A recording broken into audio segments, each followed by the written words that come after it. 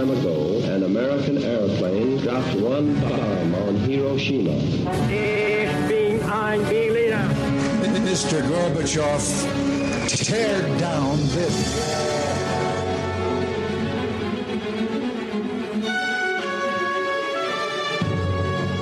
The American people, I think, is good people. They have not to charge with the guilty of all the lies.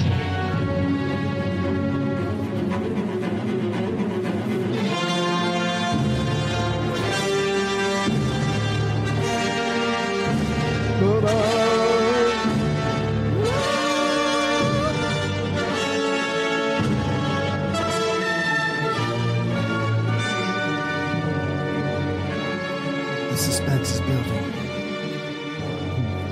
Welcome back to the Cold War Show. I think episode 36. I fucked up the numbers last time, but I think this is 36. Numbers are wonky. Yeah.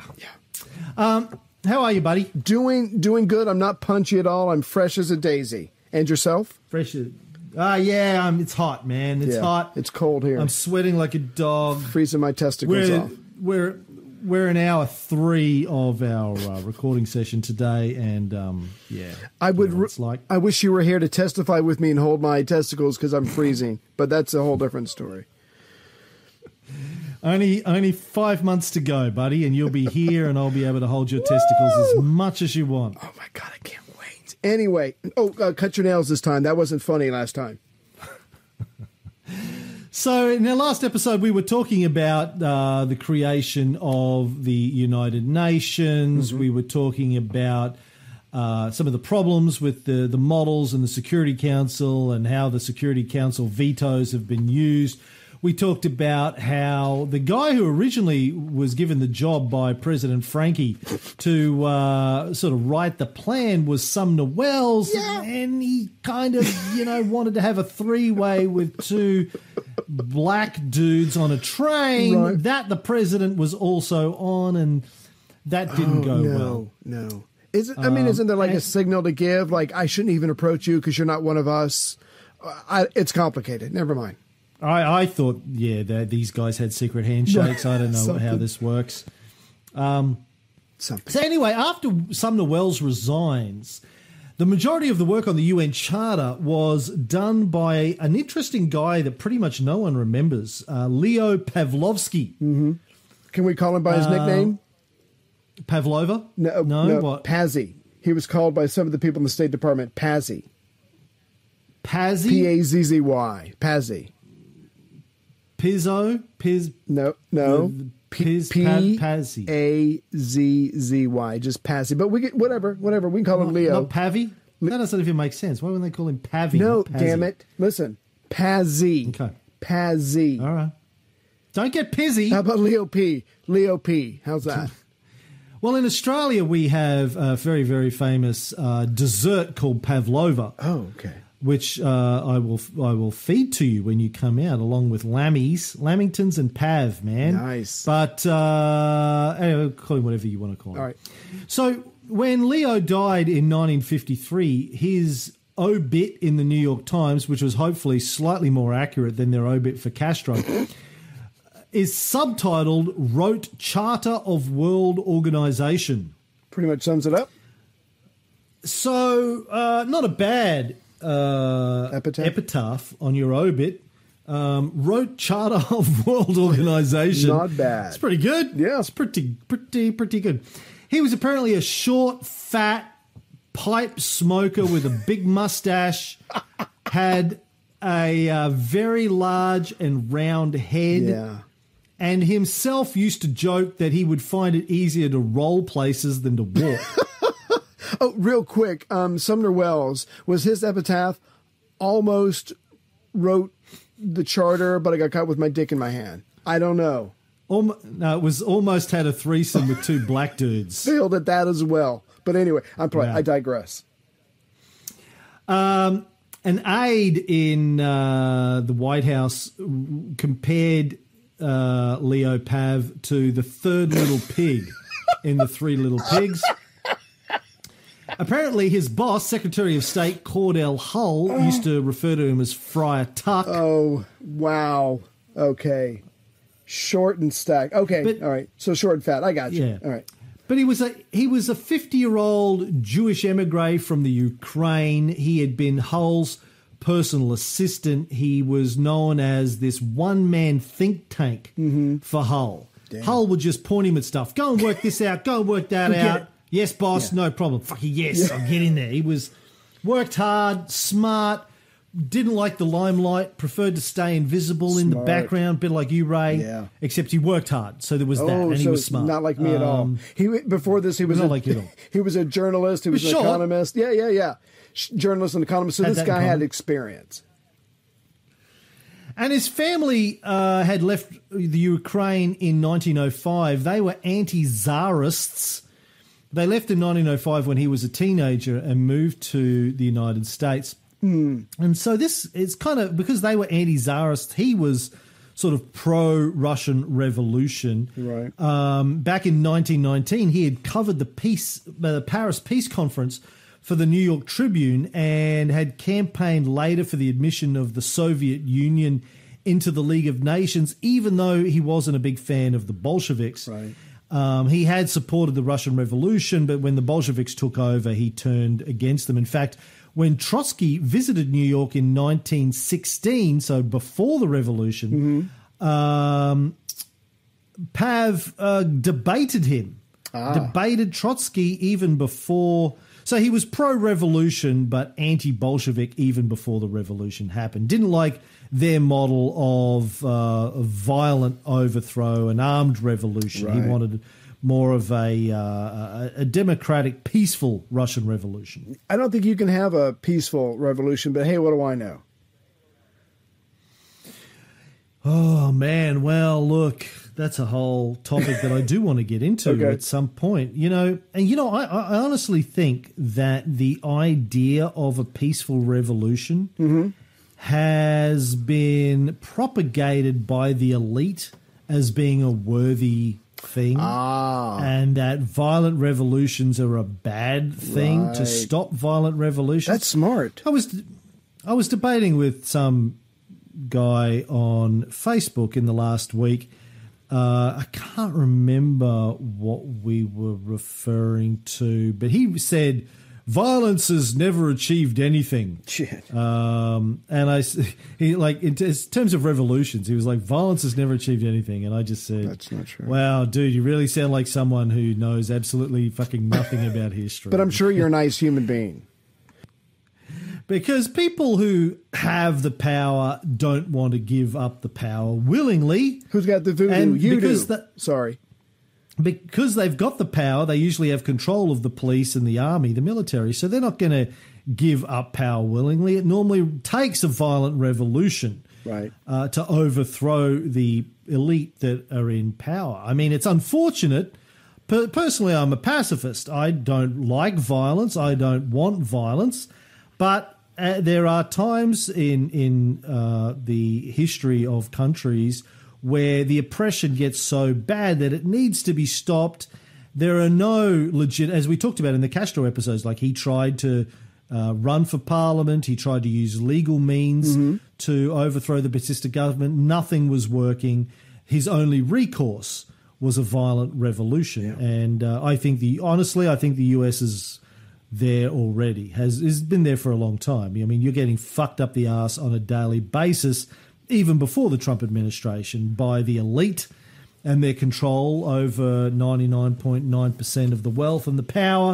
And it's going to take an armed revolution for the US, I think. It's going to take another civil war, and yeah, We'll see what happens. I think it's coming. Yeah.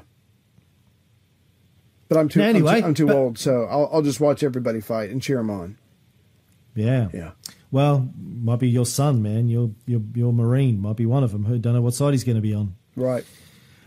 Anyway, let's get back to the Pav. So the Pav was a very smart guy, and he and Cordell Hull preferred a centralized model for the Security Council as opposed to the one that Roosevelt and Wells had, which I don't think we explained in much detail in the last episode, but their original model was that the permanent members of the Security Council, the P5 as we call them, would have regional responsibilities. So the US would be responsible for the Americas, and France would be responsible for Europe, and England would be responsible for Europe probably too, and Russia would be responsible for the northern part of Europe, and China would be responsible for China and Asia. But Pavlovsky and Hull wanted a centralized model where everyone was responsible for the entire world. They thought that made more sense. They all had a say in what was going on in the rest of the world. And, of course, that model ended up being the one that we have had since 1945. Well, I wanted to ask a question. I mean, yeah, the whole regional power thing, I mean, to change the words, that's spheres of influence, which FDR made a speech that he was against. He goes, spheres of influence don't work. None of that shit works. We need to come up with something new. But the point is, and I was surprised that Wells and Churchill liked that. And I think to a certain degree, Stalin liked that because you can keep an eye on your own backyard and you get to pretty much make the shots. But what if the big power in the region does something where they become the bad guy? Who's going to control them? So there is no final arbiter if they do this regional power.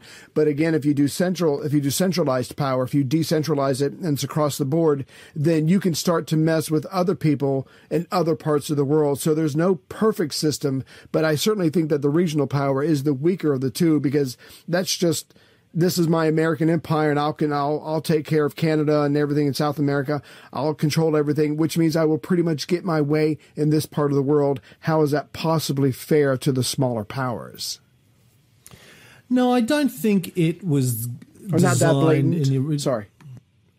I don't think it was designed to be like a spheres of influence arrangement where you're the only power that has responsibility. They were still going to have the Security Council. Yeah. They were still going to have the permanent members that were still going to get to vote on issues.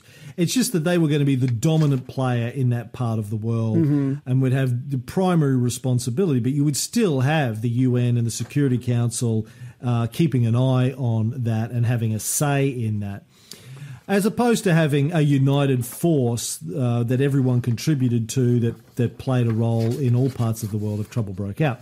Of course, realistically speaking, we ended up with a regional model of spheres of influence anyway, as we've explained many times. At the end of World War II, the Red Army had a couple of million guys walking around, sort of the eastern part of Europe and in Berlin and all that kind of stuff, whereas the Americans and the British only had a much, much smaller number. So, and after the Americans and the British withdrew their forces, it was basically Russia that controlled that area with their military anyway. So you still end up with the spheres of influence. But if you're on the ground, you've got the army, you're the guy that's going to have more influence than the guys on the other side of the planet. Well, let me. But anyway, I'm sorry, go ahead. Well, I just had another question. Going back to Sumner Wells' idea of, trying to base something off the League of Nations, who in the hell decided it would be good when they were creating the League of Nations? Because I know we need to compare the two, because they're going to take a look at the League of Nations and go, okay, we've got to do a hell of a lot better than that because they didn't stop anything. So anyway, but the idea of a unanimous vote, everything has to be unanimous vote in the League of Nations. How would that possibly work? Who came up with that idea? And then who's the second person said, yes, brilliant, let's go with that? The idea of getting a unanimous vote on any international subject, to me, just seems absolutely insane. Yeah, I think it was Woodrow Wilson probably who had that idea. And then I take it back. It was brilliant. It was obviously flawed. I mean, Chrissy and I can't even agree on most things. So we can't agree on dinner. A bunch of heads of state to agree. Yeah. Now, under this new model, the Pavlovsky model, the Security Council also grew into an 11-member group of countries, not just the 4 or 5 that Frankie had envisioned. Right. Grew bigger, but we still only have you have the permanent members, and then you have a bunch of rotating members, of course, and that's still how it is today. So these other countries, got to have a say on how the Security Council voted on issues, but of course none of them got the veto. Only the P5 ended up with the veto.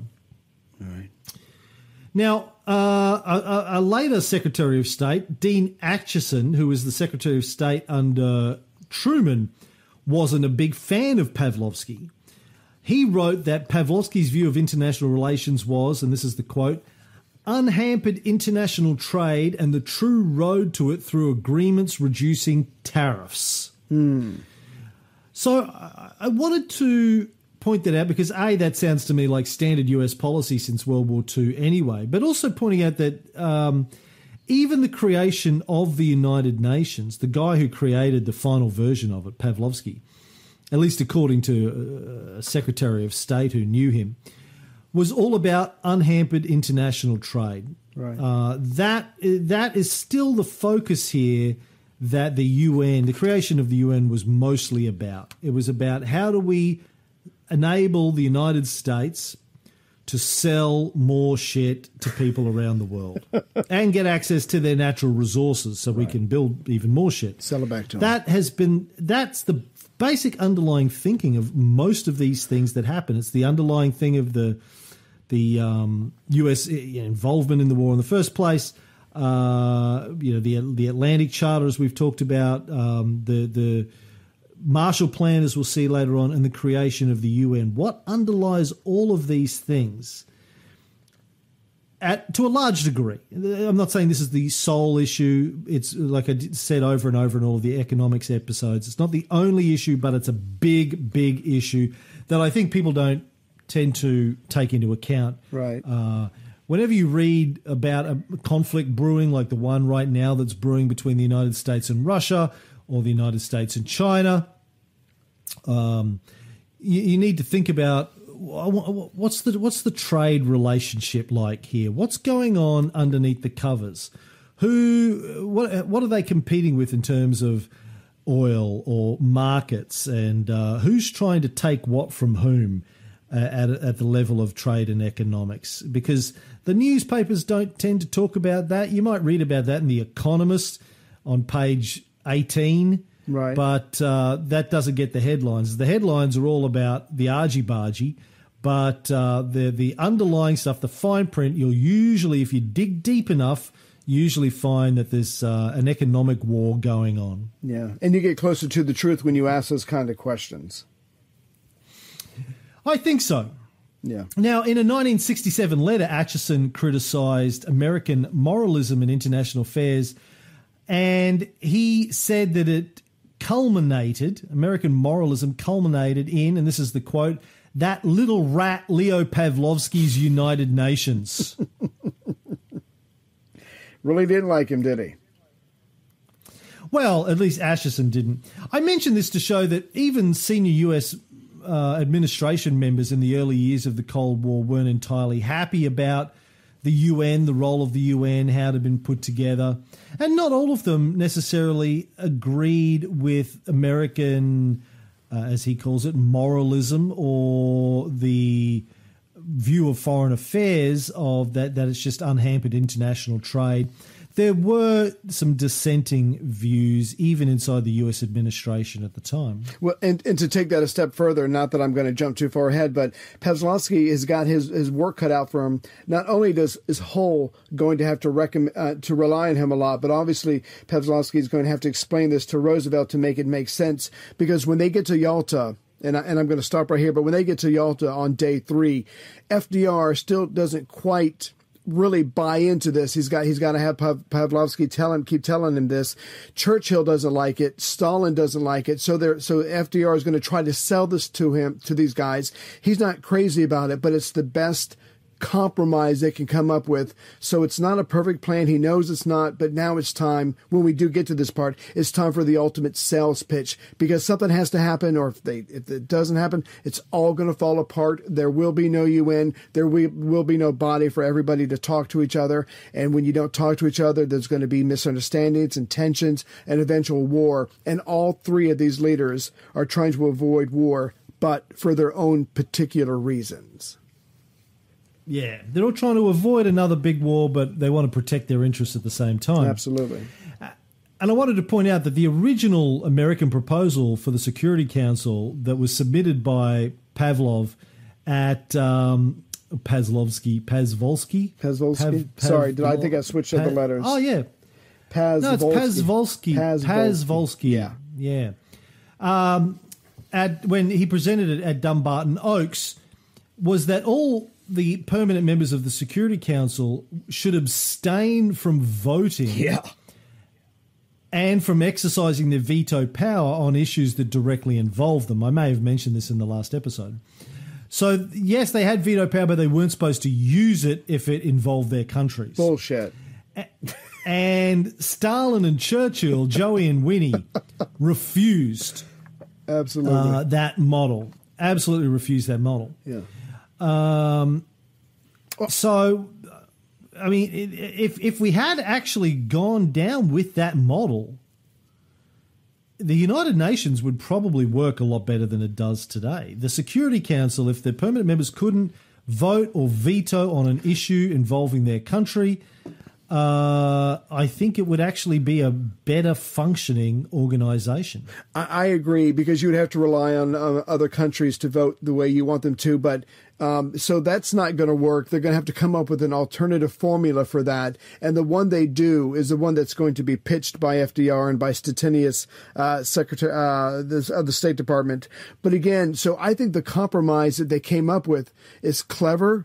But I think you're absolutely right. If they had kept that and everybody wasn't allowed to vote on issues that directly affected their country, we probably would be a lot better off. Because what you can do now is you can just stymie anything that you don't like if you're one of the people that has a veto power. And I think last time you told us the number of times that the United States and Russia had vetoed. So obviously they're looking out for their interests. Fuck fairness. As long as we don't get burned on our end, we don't care about anything else.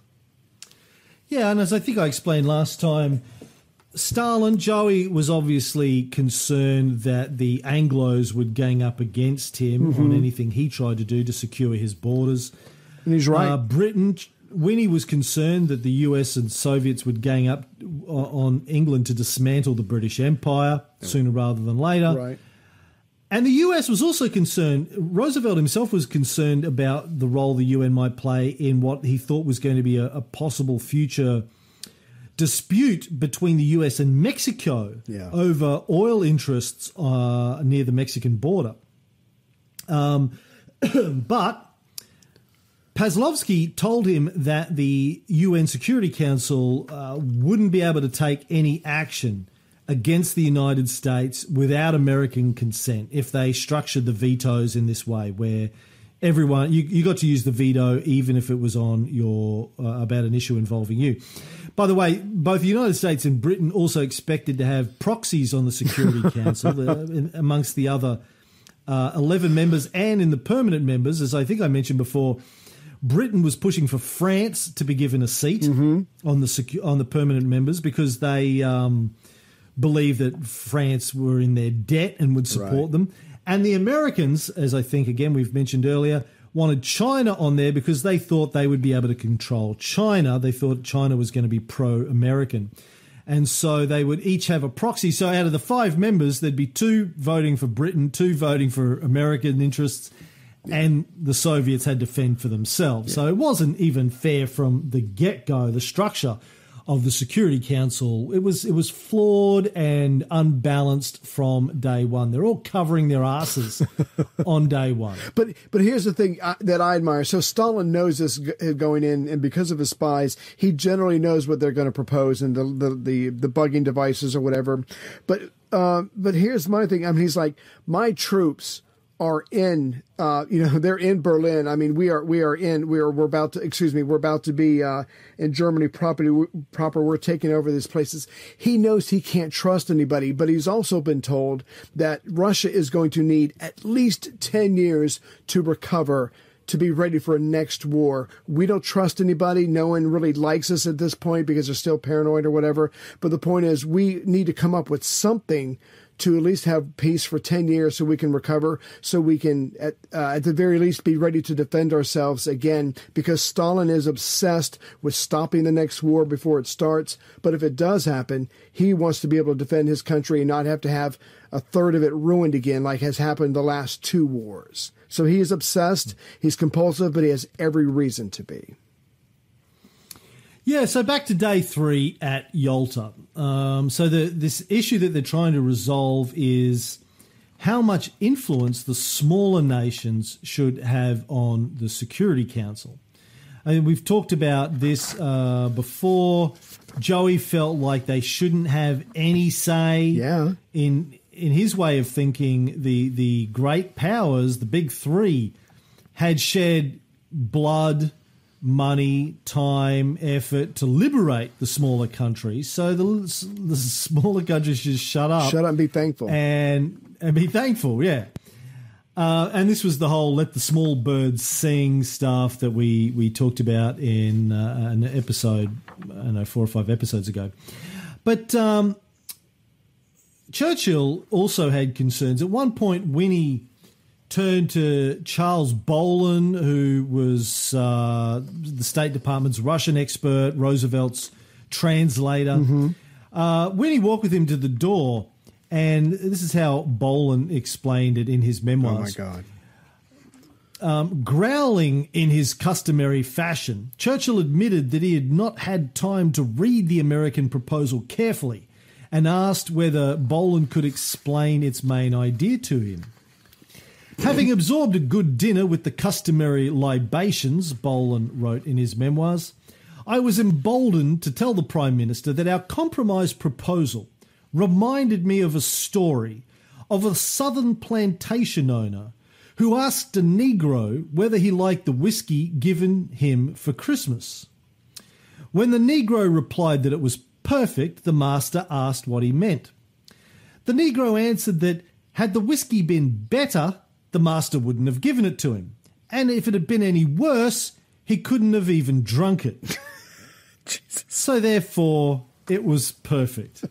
Now, in Bolan's analogy, the Negro is the smaller nations. Yeah. Damn. Basically, you get what you get. That's right. And it's good enough, but you're not going to get anything better. So just be grateful with what you get in terms of that you have some say. Be grateful that we're letting you have some say at all, really. My kids go to a private school because we got it like that. And there's a saying in their school, and the saying is you get what you get and you don't throw a fit. So whatever works for 6-year-olds obviously should work for nations as well. But I think this is so interesting. So it's February the 6th. This is the most, to FDR, this is the most important thing. This has got to happen. This has got to work. Even though he's not 100% confident about the compromise, the formula they've come up with, but he's gonna push it. He's going to try and sell it. And the last 2 days, the day before, he has agreed with Stalin in general on reparations. He's agreed with Stalin on dismemberment. He's like, okay, buddy, it's time. It's payback time. So I need you to give to me what I've been giving you for the last 24 hours. So I'm going to put this out there, but I really, really need this to happen because if it doesn't, there's no UN, there's probably no peace, and there's probably another war in the future. And none of us want that. So his sales pitch, which he's going to let Stentinius do, has got to be perfect, and he's got to get the Russians on board, and there can be no delay. This needs to happen on this very day.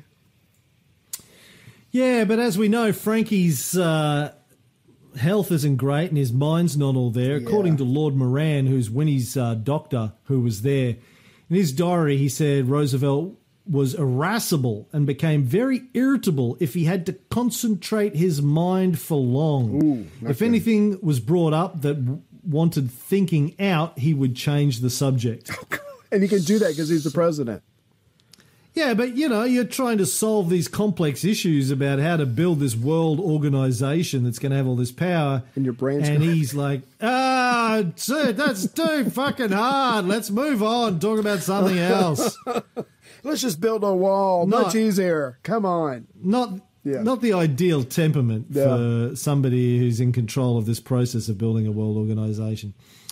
But, yeah, they all said they wanted to obtain 50 years of peace for the world. Now, I think that's really important to stop and acknowledge. At this point, all three, Churchill, Stalin and Roosevelt, wanted 50 years of peace for the world.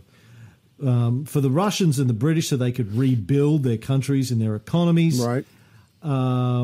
and the US, so they could just build their trade and make money. Yeah, I guess. so we can clean house even more. But we all know it didn't happen. Right. We all know that it didn't happen. At Yalta, all three were committed to that. And it we know that they were all fighting again in Korea within sort of 5 years. Mm-hmm. What happened? And I guess that is the story of this series and why we're telling this series. All three wanted peace. Yeah. Well, I don't remember the exact words, but later on, and I'll just keep it very short, Stalin is going to say, look, as long as the three of us are sitting around a table, as long as we're alive, as long as we're in charge, I think we can make this work because we all know the horror that this world has just gone through. But later on, there will be others who will take our place because we're not going to live forever, and they're not going to know the horrors, and they're not going to take this as serious as we do. So while we can focus on this, get this right. We need 50 years of peace. And Churchill says something like, it would be a great crime to all those people who have died if we can't secure peace for at least 50 years. So everyone who did survive this horrible event can at least enjoy the rest of their lives. So they're all coming from different areas, but their same goal is to have peace because it has just been so bad. But Cam, I just wanted to ask you a question, Cam. For me, Stalin is obsessed with the war and who fought in the war and who won the war. But the war is almost over with, and one day there'll be where there is no war. But he is basing everything about the future, about the United Nations, about this meeting, whatever, he's based on who were the big boys that helped win it. I mean, I'm having a little bit of trouble going along with his vision because, yes, you helped beat the bad guys, but now the bad guys are defeated, and if we can all get along, it doesn't matter if your country's bigger than mine and you have a bigger industry than I do. Why does it all have to be about who defeated the Germans? That's the beginning of a conversation, but that's not the basis of a deliberative body that's goal is world peace. So he's narrowly focused, and I get why he's narrowly focused, but at some point you think he would have stepped back and go, well, it can't just be all about who beat the Germans. There's more to life than just that. Yeah, I tend to agree. I think you're right. I think that there are some discussions where who defeated the Germans should come into play in terms of reparations coming out of Germany. I think that's a fair position to take. We lost the most, so we should get the most in terms of reparations. Right. And we played the biggest role in stopping the Nazis, so we should get the most. I think that's a reasonable conversation. In terms of the ability to vote on issues or to have a veto on issues and having that a reflection of the role that you played in World War II, I think you're right. I don't think that's a reasonable way of building a global organization built around fairness and justice and Right. everyone having a voice. But I don't think you can lay it all on the feet of Stalin because the other guys demanded they get their veto in the council as well. True. Now, so none of them really gave a fuck about the smaller countries. About Albania. Because, or, as we'll see later on about Vietnam. Right. I mean, or Iraq or Afghanistan. None of them gave a fucking rat's ass about fairness, and we know that because they all had the veto built in. So they could do whatever they wanted. As I mentioned before, Roosevelt was worried about this potential conflict over oil on the Mexican border, but he was talked down by Pavlovsky, who said, don't worry about it, dude. Mexicans can't do anything, even through the UN, because we've got a veto. That's right. It was brilliant. And the point I'm trying to make is, and I want everybody to remember this, this is still a classy version of might makes right. So these guys, they beat the bad guy. They're going to try to form a deliberative body that will try to stop the next war, not do a better job of when the next war comes, but literally stop any future war. But at the same time, they're still looking out for themselves. That's what you do. So even in this kind of idealistic setting, everybody is still looking out for themselves and the hell with everybody else to a certain degree. That's just the way life is. Yeah, look, I think that's the underlying rule for all of these sorts of international conflicts. Everyone's always trying to look after their interests. Yeah. Didn't I have a quote about that in the last show? No nation has friends, only interests. Yes. I think that was a De Gaulle quote from the last episode. Damn Frenchman. I think that is probably the distillation of my approach to trying to understand geopolitics, and probably the distillation of all of the shows that we do, from the Caesars and Alexander and all of his generals now in the War of the Successors, and this one.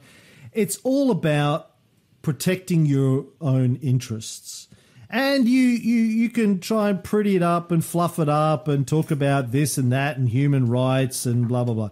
At the end of the day, every country and the people who are in the leadership of the country are trying to protect their own personal interests, political and economical, their own wealth, their own power, and then the wealth and the power of their party, the wealth and the power of their state.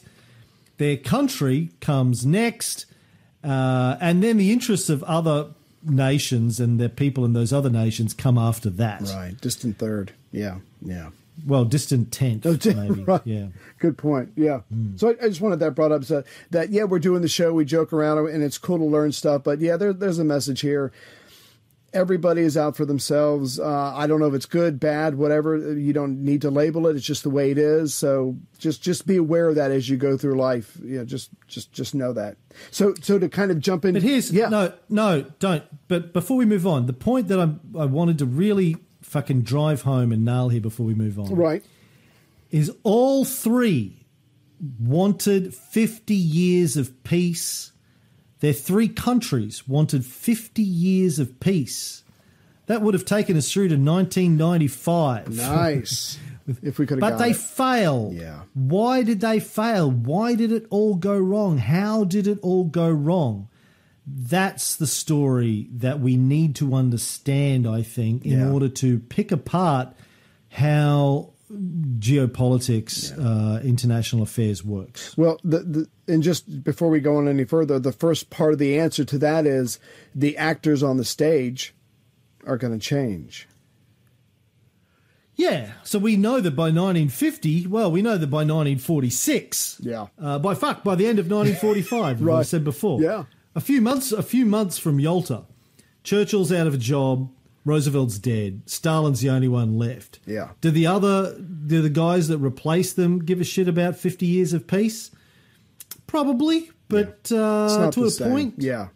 No. But you've But they also care more about protecting their interests than protecting peace. And you've stressed this time and again. I mean, FDR went out of his way to cultivate a relationship with Stalin, which had to be one of the hardest things. I mean, this guy just sat there gruff, smoking his pipe. Yes, no, whatever. I mean, he was just this hard-ass guy. But FDR, I think, to a degree, got through to him, and they had an understanding. They had a relationship. And FDR's greatest asset was like, there are certain things about Stalin and about Russia that I can't change. I know we fucking lost Poland. I know that all the territory that your troops are on, I know they're not going to get off. I'm going to do the best I can with what I have left, which is not perfect, but it's realistic and it's practical. And because he had that worldview, these two actually had a relationship that, and you said this earlier, if FDR had lived, longer, 10, 15 years longer, whatever, I don't know, they could have really built up something, but alas, that does not happen. So everybody has to move on. Yeah, as we'll see when we get to the Potsdam Conference when Truman is at the table instead of Roosevelt, it's a very different dynamic. It's a different vibe. Deliberately, too. Yeah. Truman sits down and goes, Stalin, fuck you, sit down, shut up, here's how it is. I got a bomb. And he can do that because he's got a bomb. I got a bomb. Yeah. I didn't bring it with me, but I got one. Yeah. Anyway. Yeah. Back to day 3. Yes. So, as you said, Stettinius, the current U.S. Secretary of State, who's replaced Cordell Hull, he gets up and gives this long-winded, detailed explanation of the voting model for the Security Council.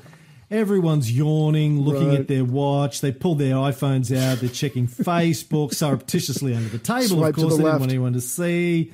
Yeah, they're looking for. They're on Tinder. They're looking for Crimea chicks. Booty they're going to hit up. Crimea chicks. Yeah.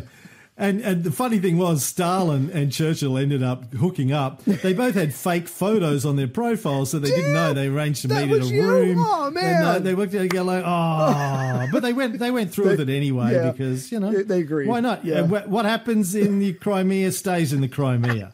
That's what they said. They testified to each other.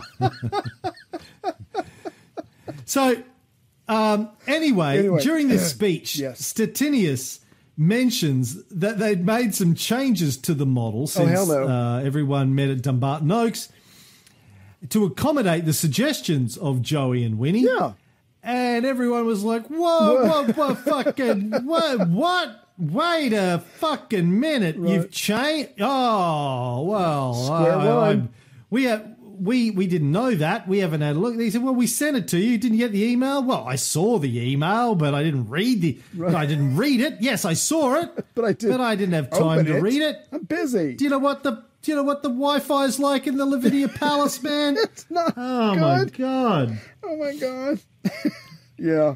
So Stalin immediately freaks out. It's like, whoa, what's going on? And it's quite clear to FDR at this point that Stalin hasn't read it or he hasn't thought about it or whatever, or at the very least, he doesn't like it. So FDR is getting nervous. But here's Stalin thinking, you're trying to slip one over on us. You're telling me you've made some minor changes? Bullshit. That's bullshit. And then before this can go any further, I think it's Molotov that's pretty much like, well, we need to think about this and read it closely. Let's finish talking about this tomorrow, which is normally the diplomatic way of saying this conversation is over and you are not getting what you want. But then Winnie spoke up. Yay! Apparently, up until this moment, he'd seemed bored, was checking Tinder, etc. Then he jumps up, full of energy. Because he had a nap. Well, my theory is because he got a hot date on Tinder, didn't realise it was Stalin, but he's like, I'm getting some action. Let's wrap this thing up. I got to get out of here. I got to go and shave and put some talcum powder on my balls. Moscow Girl 149. I'll see you later on tonight. Woo! Can't wait. Let's wrap this shit up. I got a date. No, but he did. I think FDR let him sleep in his quarters. He had a nice meal. He had a nice nap. So by the time this is coming on, Churchill probably rubbed one out.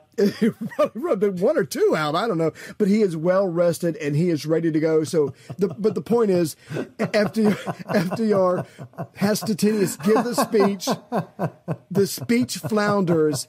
Stalin and Molotov shut this shit down, and they're about to move on. The day's about to be over with, and out of nowhere, Churchill charges to take FDR's side and keep the conversation going. Go Churchill, go Winnie, wicka, wicka, wicka. So he is going to try and save the day. But the ironic thing is he's still not sure how he feels about it. He's still got conflicting thoughts about it, but he's going to jump in and try to help his buddy FDR. I've just got this image of Churchill rubbing one out now. I want a painting of that with a cigar. Yes. Do it. Another good one. Right hand, left hand. Anyway, moving on. Go, please. So he actually says, so if China should raise... What fucking accent is that? Let me sort of get a little toffee. If China should raise the question of the return of Hong Kong under the president's proposal, both China and Great Britain would be precluded from voting in regard to the method of settlement of the controversy. So at this stage, the model is still, if the issue's about you, you don't get to vote. Right.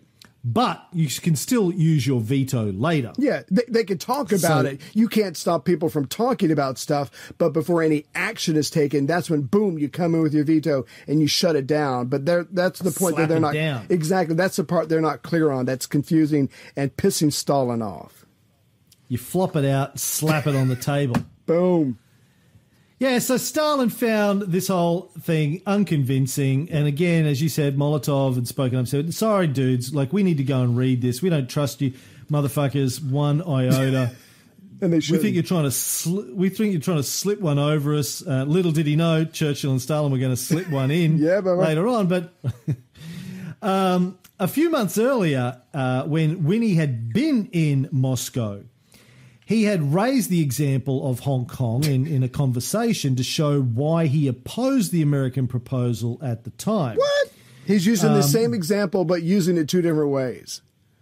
Yes. Okay. So back then, back in October, he had said, if in the discussion of that question, Britain and China are asked to go out of the room, and the question is decided by Russia and the United States, Britain will not be pleased. But now, here we are in February. Now he doesn't have any problem with the scenario. Yeah. And that's making... probably... I'm sorry. I was going to say that's making Stalin's bullshit meter go to 10. Yeah. Probably because he's been persuaded by the Americans that he could veto any decision afterwards, that if he didn't like it. But as you said, Stalin's bullshit meter just goes off the charts. He's not having it. And he kind of takes the piss out of Churchill's rhetoric about the danger of creating an impression that the great powers wanted to rule the world. And he apparently said, well, who do you think it is who wants to rule the world? Is it the United States? Does the United States want to rule the world? And people start and laughing. Everyone laughed. Yeah. And Roosevelt just used his hand movement to go, no. Was it the United Kingdom? No. Who wants to rule then? What, the Soviet Union, China? Really? And everyone's laughing. Winnie tries to explain that he didn't mean any single power would want to rule the world. Yeah. But Stalin pays no attention. He's going for gags. He starts telling jokes, man. He's doing his stand-up routine. He's getting more laughs now than he's had in months. Yeah. He says, it looks as though two great powers have already accepted a document which would avoid any such accusation, but the third has not yet signified its assent. Boom! And insists that they're going to need more time to review the changes. Mic drop. Now, he has now become pretty hostile towards the whole idea of the voting system. Doesn't really care, as we've said before, what the smaller nations think. All he cares about is that the three big powers are unified in some way, because he believes only the three of those can bring any assurance that there would be continued peace. Exactly. So, yeah, whatever happens. I mean, and he pretty much accuses them openly of trying to gang up on him. So I think the sad part is I think this got confused somewhere along the way with the translations. If they could have just said, okay, let me make this absolutely crystal clear. The way this reads now is anything can be discussed and you might be asked to leave the room or whatever, you might be uncomfortable, but anything can be discussed. But before any action can be taken at all, you can then use your veto. But they couldn't get that very simple idea through the translators, and between Stentinius got confused and the Russian translator got confused. So by that time, Stalin smells a rat and he's like, no, this is bullshit. We will go back and study it. We need more time. So again, FDR had built everything up to this moment, and it doesn't go the way he wants it to, pretty much like what had happened to Stalin. Stalin didn't get what he wanted completely on the dismemberment. He didn't get what he wanted on the reparations. So no one is really getting what they want, and we're into day 3 of the Yalta Conference. And, you know, one of the reasons why we did all the background to get us up to here was to sort of explain the reasons why these three don't trust each other. Particularly Stalin doesn't trust the other two. Right. Because of the experience that the Soviets have had. Both the US and the UK invaded Russia after the revolution, 1919, 1920, and Churchill wanted to gas everybody. And, you know, and then when he was trying to do a deal with them at the start of World War II, no one would return his phone calls. The US didn't even acknowledge the Soviet government up until Roosevelt came to power. And so he ended up doing the deal with the Germans because no one else would sit down at a table and listen. So, I mean, there's a long track record of distrust and animosity between these people. So I think it's reasonable for Stalin to be paranoid as fuck going into this thing. Yeah. And what is it? And he wants to read the fine print. Yeah. And what is that saying? The best way to predict the future is to look at the past. So if Stalin looks at his immediate freaking past, Because and I can't remember how much we went into on this show, but basically right before Germany and Russia signed the non-aggression pact, the British had pretty much promised Stalin they would sign something, but they send a guy on a fucking boat in a fucking train. It takes him weeks to get there, whereas Hitler is willing to send his guy Ribbentrop on a plane, and the guy gets there and he doesn't have the powers to sign anything. So Stalin knows he's being jerked around. He's not being given the proper respect. He is not being taken seriously. So in that environment, he's going to sign with Germany. He knows Hitler's going to break it, but he's going to have some time to build up his forces. He knows he basically can't trust anybody, and that's the way the world is. And also, Stalin reminds them that his colleagues in Moscow were still remembering the events of December 1939 during the Finnish War, when the League of Nations kicked their the ass Soviet out. Union. Yeah. At the instigation of England and France, mobilized world opinion against it. So, they had a pretty bad experience with the League of Nations, the Soviets, and so he's not going to walk into any other global organization where he's not absolutely certain that the Soviet Union's interests are going to be protected. And so the debate is over. Damn. But there's something I have to ask you, and we'll try to have a little fun with it or whatever. But at this point, Stalin says they all know that as long as the three of them lived, none of them would involve their countries in aggressive actions. But after all, 10 years from now, none of them might be present. A new generation would come into the present, not knowing the horrors of the present war. And what makes that so weird or ironic is that's almost word for word what Churchill said that very morning to his doctor. So I'm thinking, did Stalin have him bugged? And he almost quoted him to fuck with his mind, or was it just a coincidence because they're in this atmosphere and they're all thinking the same thing at this moment? God, I would love to know the answer to that. Yeah, I don't know, man. But I think, it's fascinating to just ponder that fact. I mean, in the West, we've all grown up believing Stalin had plans for world domination and wanted to take over the world. Right. But here he is in Yalta. Now, you may say he was lying. He didn't believe any of this. This was just all bullshit. But certainly he seems to be genuine in all of these conversations. He said even... we are apparently making it our goal to establish world security for at least the next 50 years, or perhaps I only think so because of my naivety. Yeah. I mean, I don't know about you, but I genuinely, at this stage, believe that Stalin genuinely wanted 50 years of peace for the Soviet Union because, again, they'd lost 27 million people, economically just fucked.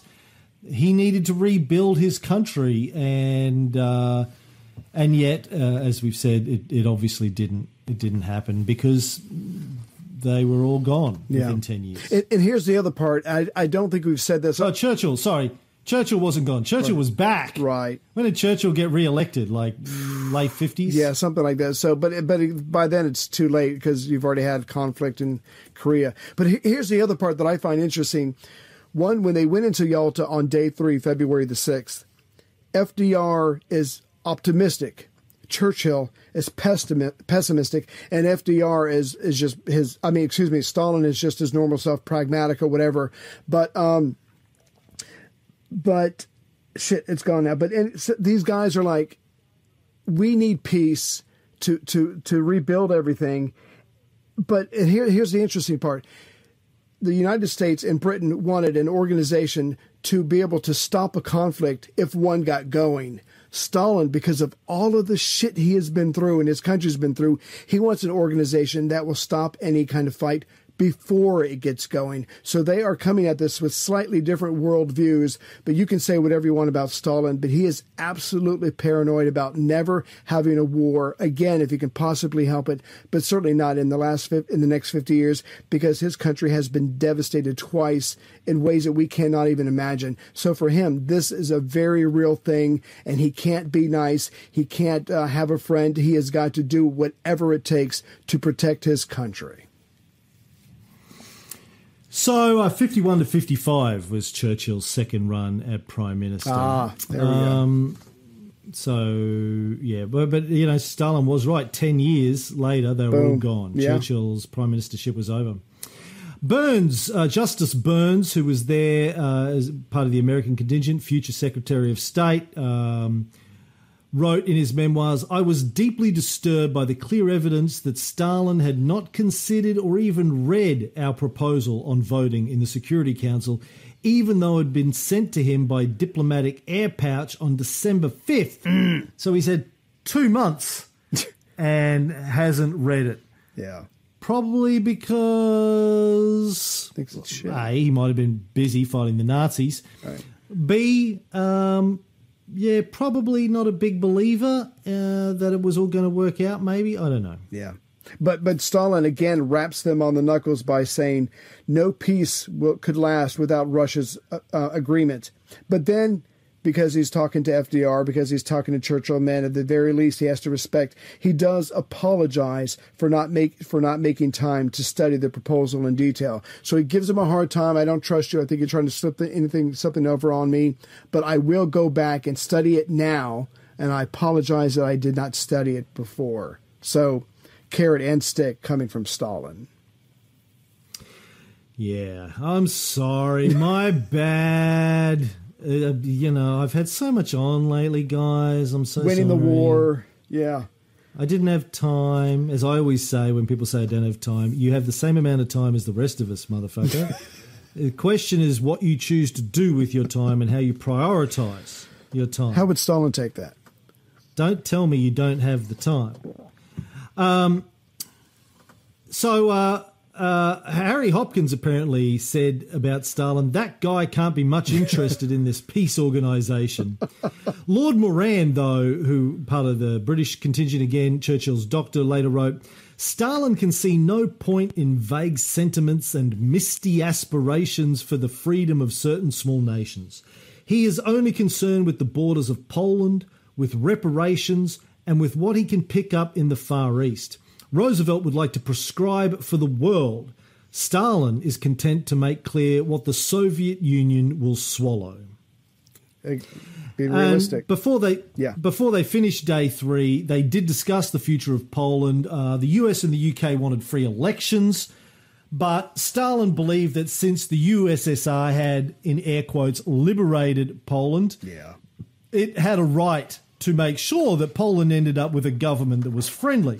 What's the point of the Red Army going in and kicking the Nazis out of Poland and then letting the Polish end up with another government that's not supportive of the Soviets and their border and all that kind of stuff? Absolutely. Doesn't make sense to him.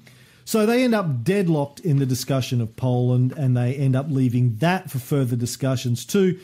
Frankie states that the Polish question had been a headache to the world for 5 centuries and agreed that they probably weren't going to fix it overnight, but something would have to be done to change the situation. So that night... Yeah. No, sorry. No, I was just going to say he almost made a Polak joke. He's like, they've been a big pain in the ass for the last 50 years. We're not going to figure this out now. But it was pretty... The way it came off, it was pretty funny at the time.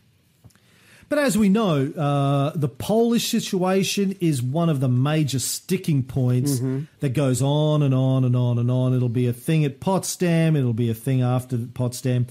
So, they don't get much progress on that here. That night, though, Roosevelt sent Stalin a letter about Poland, suggesting that the big 3 create a new Polish government themselves at Yalta without the presence of the Polish.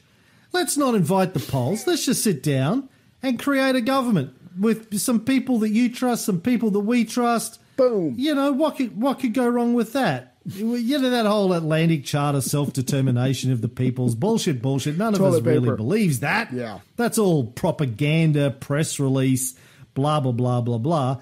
Really, American president talking to Soviet premier... let's just invent a government. Yeah. And what if the Polish don't like? Fuck the Polish. What do they? They don't get a say. You know what I'm saying? So, like, it's not only Stalin who's saying that the smaller nations shouldn't get a say. Here's Roosevelt suggesting they should create a government for the Polish, not give them a say in it. Fuck them. They'll just take it. They'll swallow it because we tell them to. There's one... Anyway. Yeah. Yeah. I was just going to read... That's it. I'm finished. I was just going to read one line from the letter where FDR says, I hope that I do not have to assure you that the United States will never lend its support in any way to any provisional government in Poland that would be inimical to your interests. So he's pretty much saying there, look, we can talk about this all day long, but you are in Poland, you own that shit. So there's no way that I'm going to try to do anything that you wouldn't agree with because I recognize the military reality of the situation. And that's the end of the episode. We'll pick it up with day 4 of Yalta. Woo! Next time. Thank you, buddy. Yeah, thank you.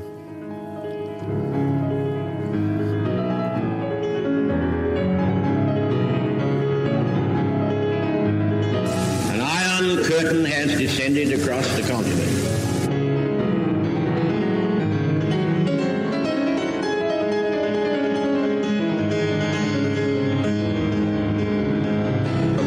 Military buildup on the island of Cuba. The purpose of these bases can be none other than to provide a nuclear strike capability against the Western Hemisphere.